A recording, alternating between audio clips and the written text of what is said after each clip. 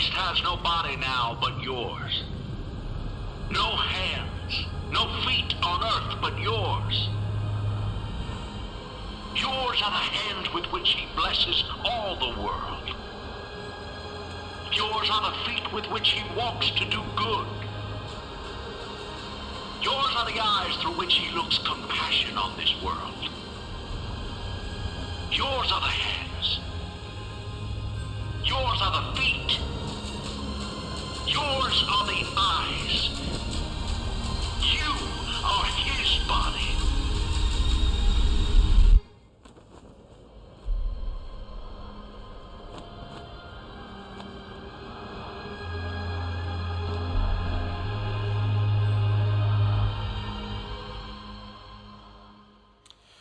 Morning, everybody.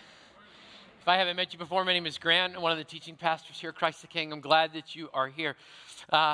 In the center of every core, of every church, is a core of people who are committed fully to Jesus Christ and the mission that he's placed on our hearts. And people often have a love affair with Jesus, but they often struggle with his bride, because his bride is made up of people like us. If you know my story, you know I've always loved Jesus, but there have been times when I have a problem with his girlfriend. That's just the bottom line. And over the next couple of weeks, we've been doing this series, and we're going to continue to do this series, and you need to know what the agenda is straight out so that we're not doing a bait and switch. At some point of this series, I'm going to ask you, challenge you to step into the center circle. The center circle of loving Jesus, but also loving his bride. In fact, I'm going to get so particular as to say, I'm going to challenge you to love this part of the bride and to commit and be able to say, I'm in. Now, the reality of today is I should be preaching this message to everybody who's not here, okay? But by the very fact that you're here, you actually already get this. And so I don't want you to think that I'm wasting your time. What I'm going to ask you to do is this. Because you already get what I'm going to talk about and you already get it, I'm going to ask you to take this message and to preach it to all the people that are not here because they need to hear it because they're not here. Are you confused? Okay, good. Let's go. All right? From the very beginning of time, God has gathered his people together.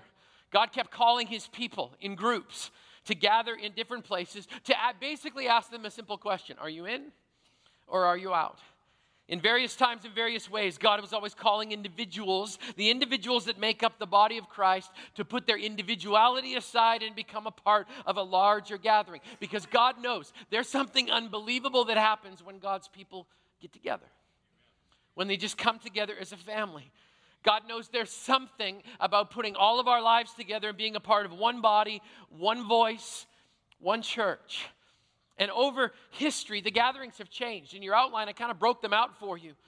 I called it the evolution of the gathering place, but it actually started in the garden when God called the man that he created, and then he created this beautiful partner to go alongside of him, and he called them together in the garden. That's where God said for the first time, it's not good for man to be alone, and that principle still pervades our community today. After meeting in the garden, God called people together at what was known as an altar, a pile of rocks on which sacrifices were made, animal sacrifices. If you're a PETA type person, you should love Jesus even more because when he came, he gave a sacrifice once and for all, so we don't need to do that animal sacrifice thing anymore. But he called us together at that altar. It was also a place where memories and milestones were remembered. And then it shifted into this portable building known as a tent or a tabernacle. God had his people build a portable gathering place that they could take with them and then set up and worship him. And that place became permanent when God instructed Solomon to build something known as the temple. It was a glorious structure. Being able to stand on the foundation of it to this day is an amazing thing. You could just understand the architecture and what Solomon actually pulled off. But Solomon built this huge, humongous building, and then he asked a question in Second Chronicles chapter 6. He said, but will God really dwell on earth with humans? The heavens, even the highest heavens, cannot contain you. How much less this temple that I have built? Solomon knew God couldn't be contained in a building, but that the purpose was actually for God to not reside inside of a building, but to have a place where he would connect deeply with his own people. Over the centuries, God called his people to gather in a synagogue, the Bet Knesset, a gathering place. And then when Jesus came, died on a cross, was resurrected on the third day, and then actually left and gave us the Holy Spirit and ushered in this beautiful season of the church, God began to gather his people in any place that was large enough to hold them. Because access, that there were times when they added 3,000 people in a single day. That's a pretty significant growth movement. The Bible says this about the original church. They devoted themselves to the apostles' teaching and to fellowship and to the breaking of bread and to prayer. And each day they continued to meet together in the temple court. And they broke bread in their homes and ate together with glad and sincere hearts, praising God and enjoying the favor of all the people. So the church began to gather in the temple court to experience the impact of God's people together, but they also gathered together in the small to experience the intimacy of what it feels like to be known and loved by people that you know and love. That's why we gather this way, temple court, in the weekend. And we always encourage you to gather in a small group, because I'm going to tell you something. You cannot experience true Christian community sitting in one of these chairs, staring at the back of somebody else's head for 60 minutes a week. It's just not possible. Today, the church gathers in cathedrals and church buildings, but the heart and the purpose is still the same. God keeps calling his people back to himself. He says this connection matters. We need to be together. But over the years, because of the way these gatherings have morphed, there have been a couple of church myths that have showed up. And I know most of you people know this, but I'm just going to throw it out there anyway. Here's a couple of church myths that probably need to be blown up once and for all. Number one, that the church is a building or a meeting. Okay? Not true. Not true. The church can meet in a building, and it can have a meeting, but that's not the church. In fact, let me make it perfectly clear. I'm looking at the church right now. And you're looking at a part of the church, even though this one has a microphone strapped to his head, okay? This is a family. This is a church. We are together, which kind of blows apart the second myth that we go to church because that's where God is. Actually, God is everywhere.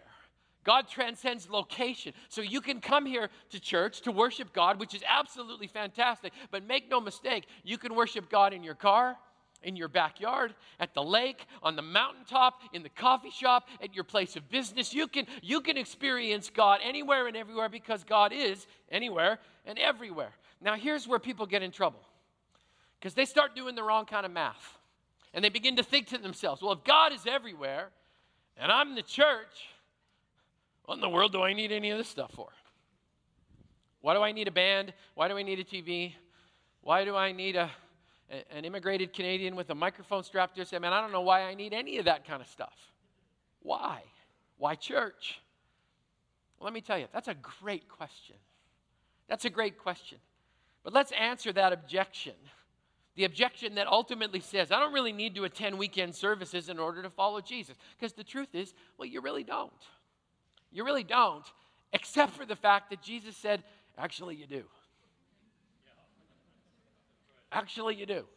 And because Jesus is the head of the church, when he says, actually, you do, we should probably listen to that, even though we may have an objection. Okay? I would answer the objection with the following reasons that actually come from the one that you're following as a disciple, because God would actually say, no, actually, this is really, really, really important. So, this is why it's important that we gather together as a church. Reason number one, it's for survival. It's for survival. Throughout the centuries, people who decided to follow Jesus often did so at the risk of their own lives. In the first century, when someone became a Christian, they were choosing between life and death. It was really that simple. So those who made that choice, they chose to be together out of sheer survival. And we've seen that over history. Whenever pressure comes from the world, the church does something. They gather. They gather because they need support, because they need encouragement, because they need to know that somebody else is all in. Last week, I laid out the difficult call to following Jesus. I laid out the 7 statements of Jesus that make most people swallow really hard and go, is that really what Jesus asked me to do? In fact, I am absolutely ecstatic today. I didn't know if anybody was going to come back. Those 7 statements are pretty bold. They're pretty blunt. Each one of those statements, though, each one of those unreachable standards that makes us all understand that we can do any of this alone, reinforces the truth that isolation and following Jesus are not compatible. You've heard me say it before, I'm going to say it again. Church is a team sport. It's a team sport. We have to do this together. Whenever we're challenged or dismissed or pressured, God calls us together. And in these days, I think we can see it, right? We're challenged to back down, be quiet, and be politically correct. We're dismissed as irrelevant. We're pressured to conform because the world thinks they've got a better way of living. And so in these days, with all of that going on, it's even more important that we gather together every single week because it's so vitally important for all of our survival. Now, here's some difficult truths that I want to speak to those of us who think we can just isolate and be okay. Because here's what your Bible says. You won't survive on your own as a Christian because you have a call on your life that's too difficult. That's why you can't do this alone. I mean, what Jesus asked us to do is impossible to do alone. We need God's help, and we also need the help of our spiritual family. We need each other to survive the call of Jesus that says this in Luke chapter 9. Whoever wants to be my disciple must deny themselves, take up their cross daily, and follow me. For whoever wants to save their life will lose it, but whoever loses their life for me will save it. So there's something about coming together where we can actually look each other in the eye and say, are you in? Are you in? Because there's something beautiful about hearing somebody else say, yeah, I'm willing to pay the same price that you are. I'm willing to stand up. I'm willing to stand out. I'm willing to do something different and even stand in the face of modern culture if that's where Jesus calls us to go. Secondly, we need each other to survive because, like it or not, you have an enemy that's too cunning and malicious. I mean, I don't know if you know this, but there's someone out there who wants you to fail as a follower of Jesus. And the enemy of our souls will actually press back against us to try and take you out. In fact, last night, we're gathered up here at the front to pray with people. And I was talking to, I hear this all of the time, man. This has been the hardest week ever. I felt like every time I turned around, there was just this pressure pushing back on me. And I'm just like, Satan doesn't pay attention to people who are no threat.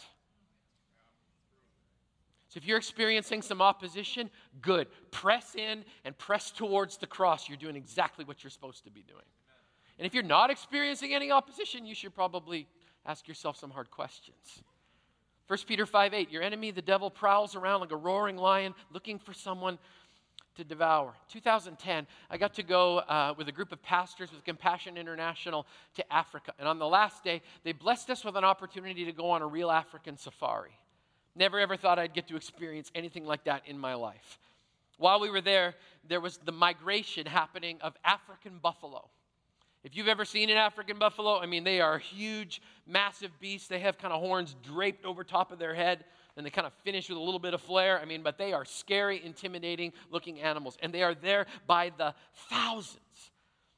And I watched their herd every day. They moved together, drank together. They crossed crocodile-infested waters together simply to survive. And one day we're out for a drive early in the morning, and I saw something I hadn't seen the previous day. The herd was over here, and sitting over here, there were 2 African buffalo all by themselves. And I thought, that's strange, because I hadn't seen any of them on their own. So I asked our guide, who was a Maasai warrior, I asked him, I said, so what's up with those 2 over there? This was his answer. He said, Grant, their individuality got the best of them. They challenged the wrong bull, now they're out. And they're exposed. He says, and what you can't see, because your eyes aren't wired to see it, he goes, in the grass right behind them is a pride of about 30 lions. He goes, I'm going to bring you back here tomorrow, and you're going to see 2 things, blood and fur. And we went back the next morning, and that was all that was left of those 2 buffalo. When we isolate, we are easy picking for the enemy. We need each other for survival. We need to be able to come to a place when we can gather together in one voice and declare our dependency on Jesus. We also gather to remind ourselves that we have a mission that's too big. I mean, I don't know if you've listened to the mission of Jesus in the last couple of weeks, but here it comes again, Matthew chapter 28. Then Jesus came to them and said, all authority in heaven and on earth has been given to me. Therefore, go and make disciples. I mean, I come to this place on the weekend. I show up like every 6 days because I need to be reminded of something that's a little scary. We are plan A, and there's no plan B. That's what we are here for. I need to be reminded that we've been called to that kind of mission, and it seems almost impossible unless you factor God in, which is kind of a cool thing to do. I need to be reminded that I've got a spiritual family who's going to watch my back, who's going to correct me if I step off in the wrong direction. I need to be reminded that I'm not alone. In fact, I'm going to be honest with you. Every once in a while, I need you to say the words, "I'm in." I need to hear it. You hear it from me. Sometimes I need to hear it too, because as a family, corporately together, that voice matters. We not only gather for survival, but we also gather for meaning. Believe it or not, we didn't come up with the template for services on our own. We're actually just trying to be obedient to what Scripture says. We've designed our times together to be times of deep connection and deep meaning. So I know most of you may know this, especially at the 9:30. But I want to remind you why we're here, what we gather for. Scripture says when we gather, we're here for encouragement. Hebrews chapter 10, verse 24, let us consider how we may spur one another on or encourage one another on towards love and good deeds. We gather together to encourage each other. Your presence actually encourages the other people in the room as we say to each other, keep going, don't give up, keep praying. Keep serving, keep giving, keep loving, keep admonishing, keep walking alongside of other members of your church family. Why? So we don't grow weary and lose heart. We actually need that together. I need that encouragement. Hopefully you need that encouragement. Secondly, we gather for the reading of God's word. The Bible says this, 1 Timothy 4, until I come, the Apostle Paul speaking, devote yourself to the public reading of Scripture, to preaching and to teaching. So we come here every single week to read the Bible and hear the Bible and learn the Bible and proclaim the Bible. Because we actually believe the Bible is still true to this day and that every single one of us needs it all the time. Can I get an amen from the early service? The Bible is still so unbelievably relevant. And according to this scripture, something happens when we actually read the Bible out loud. I'm not sure why. But something happens when we read the Word of God out loud. Let's try it. The Bible says, Jesus is the image of the invisible God, the firstborn over all creation. For in him all things were created, things in heaven and on earth, visible and invisible, whether thrones or powers or rulers or authorities. All things have been created through him and for him. And he is before all things, and in him all things hold together. And he is the head of the body, the church. And he's the beginning and the firstborn from among the dead, so that in everything he might have the supremacy in all things. And all God's people said, Amen. There's something that just happens when we read the Word of God out loud to each other. Do we need to read it privately and quietly? Absolutely. But should there be a time when we proclaim the Word of God out loud? Absolutely. Why else do we gather? We gather for corporate prayer. The Bible says in Acts chapter 2, they devoted themselves to the apostles' teaching, fellowship, to the breaking of bread, and to prayer. There's something that happens when God's people bow their head, close their eyes simply to concentrate, and with one voice, pray and ask God to do exceedingly abundantly above all we could ask or even imagine. Let's try that too. Would you pray with me?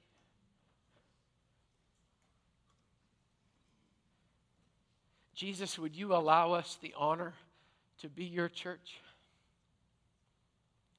Would you allow us to be a church that gathers to worship and then scatters to do your mission? Jesus, we want to be your hands, your feet, your voice, your eyes. God, we want to be your body in this place, in this county. God, we want to live out the audacious thought that revival could break out in Whatcom County and ripple across this country and change the direction. God, we want to be a part of the solution, not just a part of the problem. So would you use us, Lord Jesus? And may any good that comes out of us, may it bring praise, honor, and glory to your name. And all God's people said, amen. We gather to pray together because it matters. Let's keep going. We gather to worship through giving. The Apostle Paul is talking to a little church and basically saying this. Here's what I need you to do. I need you guys to be disciplined financially because I'm going to show up eventually. And when I get there, I don't want you to have to take an offering or anything like that, but here's what I want you to know. I need you to put aside a sum of money on the first day of every single week. And then when I show up, I'm going to take it and I'm going to go and I'm going to bless somebody else with it. 1 Corinthians 16. Now, about the collection for the Lord's people, do what I told the Galatian churches to do. On the first day of every week, each one of you should set aside a sum of money in keeping with your income, saving it up. And then he basically says, so that we don't have to worry about the financial stuff when I get there. And the reality is, every single one of us have been blessed. Sometimes we forget, though, and we take it for granted. Can I remind you of something? You get to go to church in a room and sit on a padded seat with a coffee cup holder.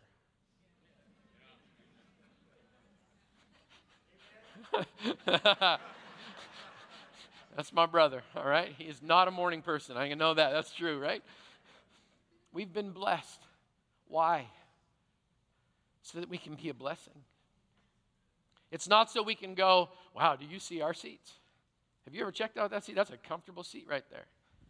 You know, we got various widths. We got coffee cup holders. That's an awesome thing right there. Look, yeah, you should come and check out the seats at Christ the King. That is not the purpose.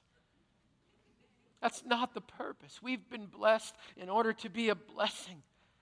So I want to encourage you. At the end of the service, you hear me say that some of you could quote the script, right? We're going to bring this service to conclusion by giving back to God our tithes and our offerings. If you're a guest, please be our guest. We don't want anything from you at all. Your gift to us is the fact that you actually showed up today. This is just an opportunity for God's people to put God first financially, and we pray that we will give joyfully, sacrificially, and regularly so that we can continue to bless other people and continue to do ministry. You hear me say it every single week. And you know what? We mean it. We mean it. Why else do we gather? We gather to praise. Listen to these words from Colossians 3. Let the message of Christ dwell among you richly as you teach and admonish one another with all wisdom through psalms, hymns, spiritual songs from the Spirit, singing to God with gratitude in your hearts. I mean, we're supposed to come together to praise. I don't care how lousy your voice is, you should sing. You should sing because God is good and you're still breathing. That's a big enough reason to praise Him today. Listen to Psalm 100. Shout for joy to the Lord, all the earth. Worship the Lord with gladness. Come before Him with joyful songs. Know that the Lord is God. It's He who made us, and we are His. We are His people, the sheep of His pasture. So enter His gates with thanksgiving, His courts with praise. Give thanks to Him and praise His name. For the Lord is good and His love endures forever. His faithfulness continues through all generations. We're supposed to praise God because of His faithfulness. So we gather to praise, and finally, if you need another reason, we gather out of sheer obedience. Hebrews 10:25. Listen to this. Let us not give up meeting together. That's pretty clear, right? But I've got other priorities. Let us not give up meeting together. But I don't think it's that important that I'm actually there. Let us not give up meeting together, as some are in the habit of doing, because it's an easy habit to get out of, isn't it? Come on, let's be honest. Let us not give up meeting together, as some are in the habit of doing, but let's encourage one another. And all the more as you see the day, meaning the day Jesus Christ is coming back to get His bride, as you see that day approaching. God said gather. Pure and simple. You want to know why we show up with startling regularity every 6 days? It's because God told us to. It's because God told us to. I love this quote. One of my favorite writers is a guy by the name of Hugh Halter. He likes to do paraphrases of Scripture. And he says this. He's paraphrasing what God said through the prophets Isaiah and Amos. But he says these words. speaking on behalf of God. I'd love to hear the worship and the sacrifices if it really meant that much, if it cost that much, or we're integrated with lives that are transformed. I don't mind my people meeting together, but make it count for something bigger. My hope and prayer is that this is not a tradition, that it's not a ritual, but that we actually come together because it matters, because we actually want something more, that we're looking for something bigger. So just to remind you, this is not for us or about us. This is about Jesus every single week. And I'll remind you of something else. You don't have to be here. You get to. None of us have to be here. We get to gather with other people who love Jesus so that we can make his name famous, so that we can stick together. Let's add one more. We gather for belonging. Ephesians chapter 2. Here's what the Bible says to everybody in the room. So now you Gentiles are no longer strangers and foreigners. You're citizens along with all of God's holy people. You're members of God's family. Together, we are his house, built on the foundation of the apostles and the prophets. And the cornerstone is Christ Jesus himself, and we are carefully joined together in him, becoming a holy temple for the Lord. Okay, I don't want this to become that legalistic deal, right? Where, if you're not in church, there's something wrong with you. Now I'd like to turn it into but once again, this is not a have to, it's a get to. But I want you to know something. When you're not here, we miss you because there's gaps in the wall. Your brick matters. Because together, we knit together to create this unbelievable holy temple. If we stop gathering, there's holes in the wall. And God doesn't want any gaps. So don't do it out of guilt. In fact, can I just encourage you, some weekends, the best thing you could ever do would be to go for a long walk alone in the mountains with Jesus. Some of you need that space, and it's a beautiful thing to do. But don't get in the habit of ditching church, because God says it's important, not only to you, but to everybody else sitting around you. When it comes to belonging, I'd like to say this to you. You belong here. And I don't care if you're following Jesus from up close or if you're following from a distance. I don't care if you've had all of your questions answered, if you've got so many questions you don't even know where to start. I just want you to know you belong here. We want you to belong here. As a follower of Jesus, you belong to him. And as a member of his church, you belong to each other. And I know there are some people here, you're just like, Grant, you have no idea who you are inviting to be a part of this family. If you saw my life, you saw my resume, you would think that person is too dysfunctional to fit in. Well, let's just blow that myth out of the water, okay? This is a big dysfunctional family, so if you're dysfunctional, you're going to fit right in with all the rest of us. And we are so glad and honored that you're here. Timothy Keller said this, to be loved but not known is comforting but superficial. To be known and not loved, that's our greatest fear. But to be fully known and truly loved, well, that's a lot like being loved by God. We want you to be fully known and fully loved. That sounds like a family to me. So I'm going to close with this. In my opinion, there are 3 parts to a great weekend service. And they're not great music, an inspiring video, and hoping that the guy up front gets it right. Those are not 3 elements to a great weekend service. In fact, I would break it down this way. We start with God's part. Do you know that God promised to show up every single time we gathered? God said, if you gather, I will show up. I will show up in ways that you can't even wrap your head around, but I promise if you gather together, I will show up every single time. So we gather to worship, and then we scatter to be obedient, to be salt and light, to change the world by providing the world with this collective light that happens when the light of the world reflects off of those who've also been called to be the light of the world. So there's God's part, and he does it every single time. And then secondly, there's our part. So I'm going to draw a line. Don't like drawing lines. I'm going to draw a line kind of right here in front of the preaching platform. As a leadership team, those who are up front here, we want to do our part. My wife asked me the other day, Grant, what's one of your goals for the fall?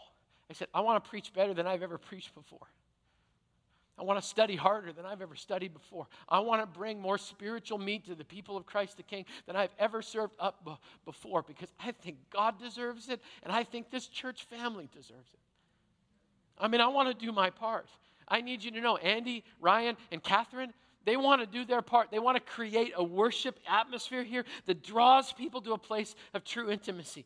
Todd and Frank, they want to inspire you to be a part of a greater vision than you ever thought was possible. We want to do our part. We want you to experience something. We know you can experience intimacy in your small group. When you come here, we want you to experience an impact.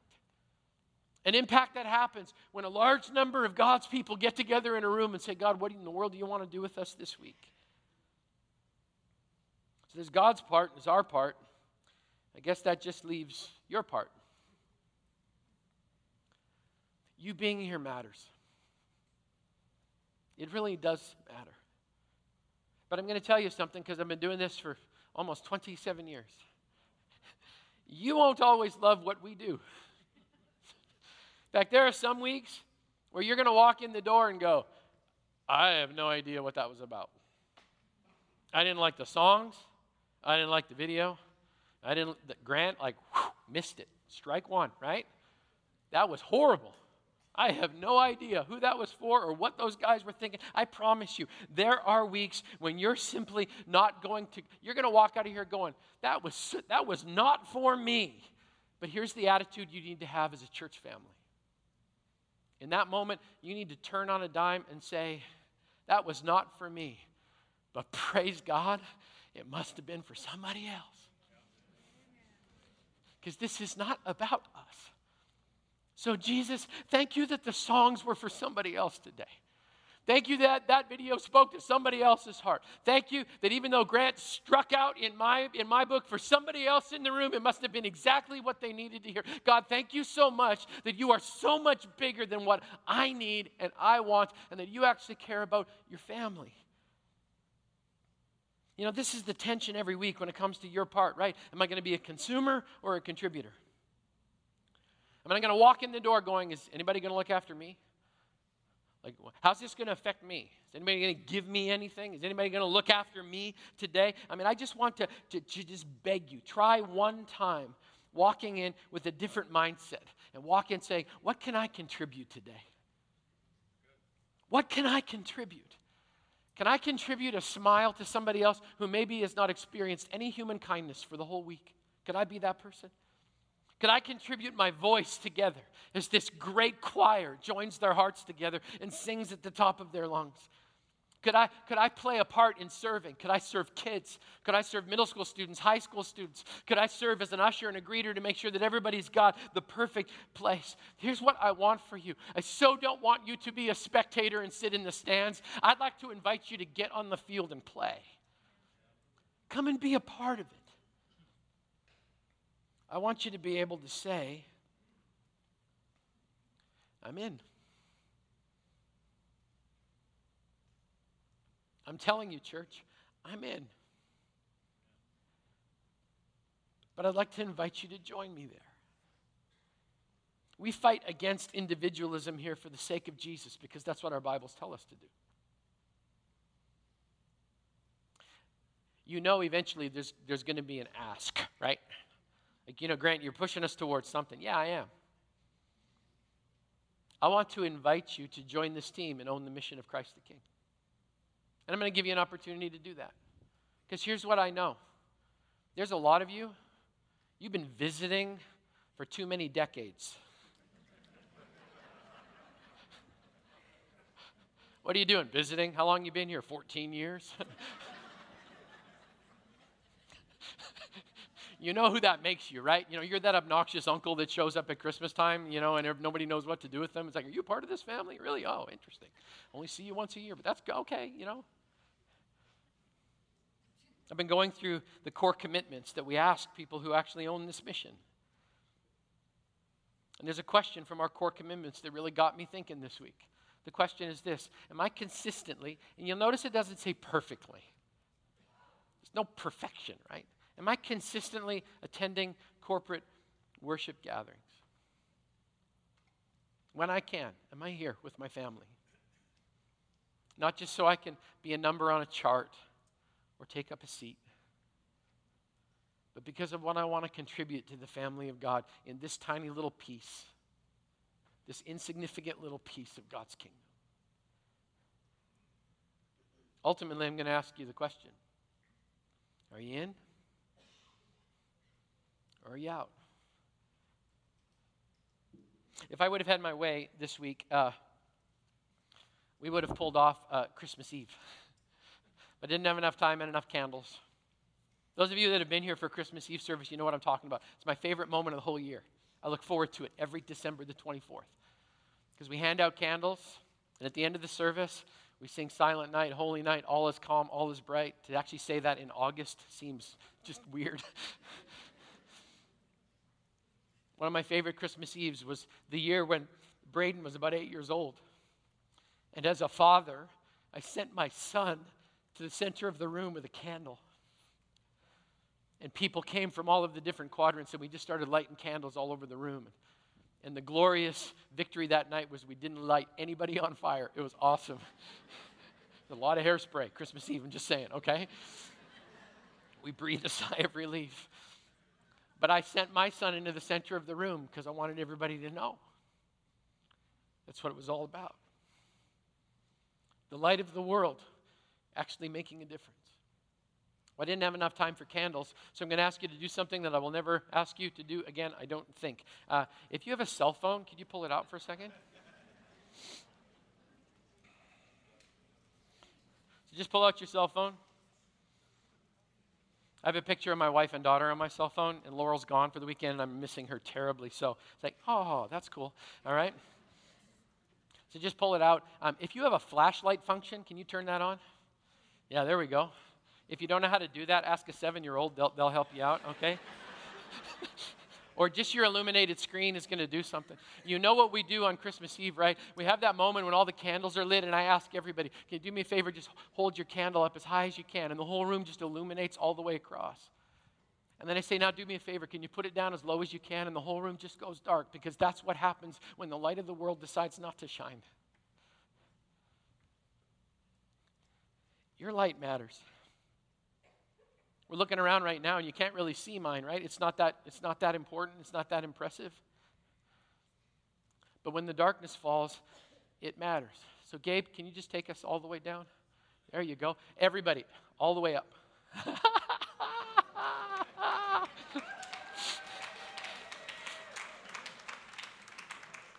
Just hold them up. Keep them up there. Keep them up. Keep them up. When the light of the world shines in the darkness, darkness loses every single time. Every single time. When the family of God gathers with their little tiny lights and we come together, even dark places shine. So may the light of the world bring you back every 6 days to be a part of his glorious grace. Would you pray with me right now? Father God, we feel small and insignificant, but you said there's so much more. So God, in this moment right now, I pray for my brothers and sisters as they contemplate once again. Last week after we talked about discipleship, this week after we talked about your expectation for this body. God, I pray that we would all be able to say together, I'm in. And amen. So, Father God, thank you for this day. In this summer, as we slowly wrap up, I pray that you'd call the family of God back to you. Not for the sake of filling a room, but for the sake of worshiping Jesus. And we will give our hearts to that. Because we are your body here on earth. We have a divine mission. God, may it be accomplished in your good time and in our lives. And we pray these things in the name of the Father, in the name of the Son, and in the name of the Holy Spirit. And all God's people said,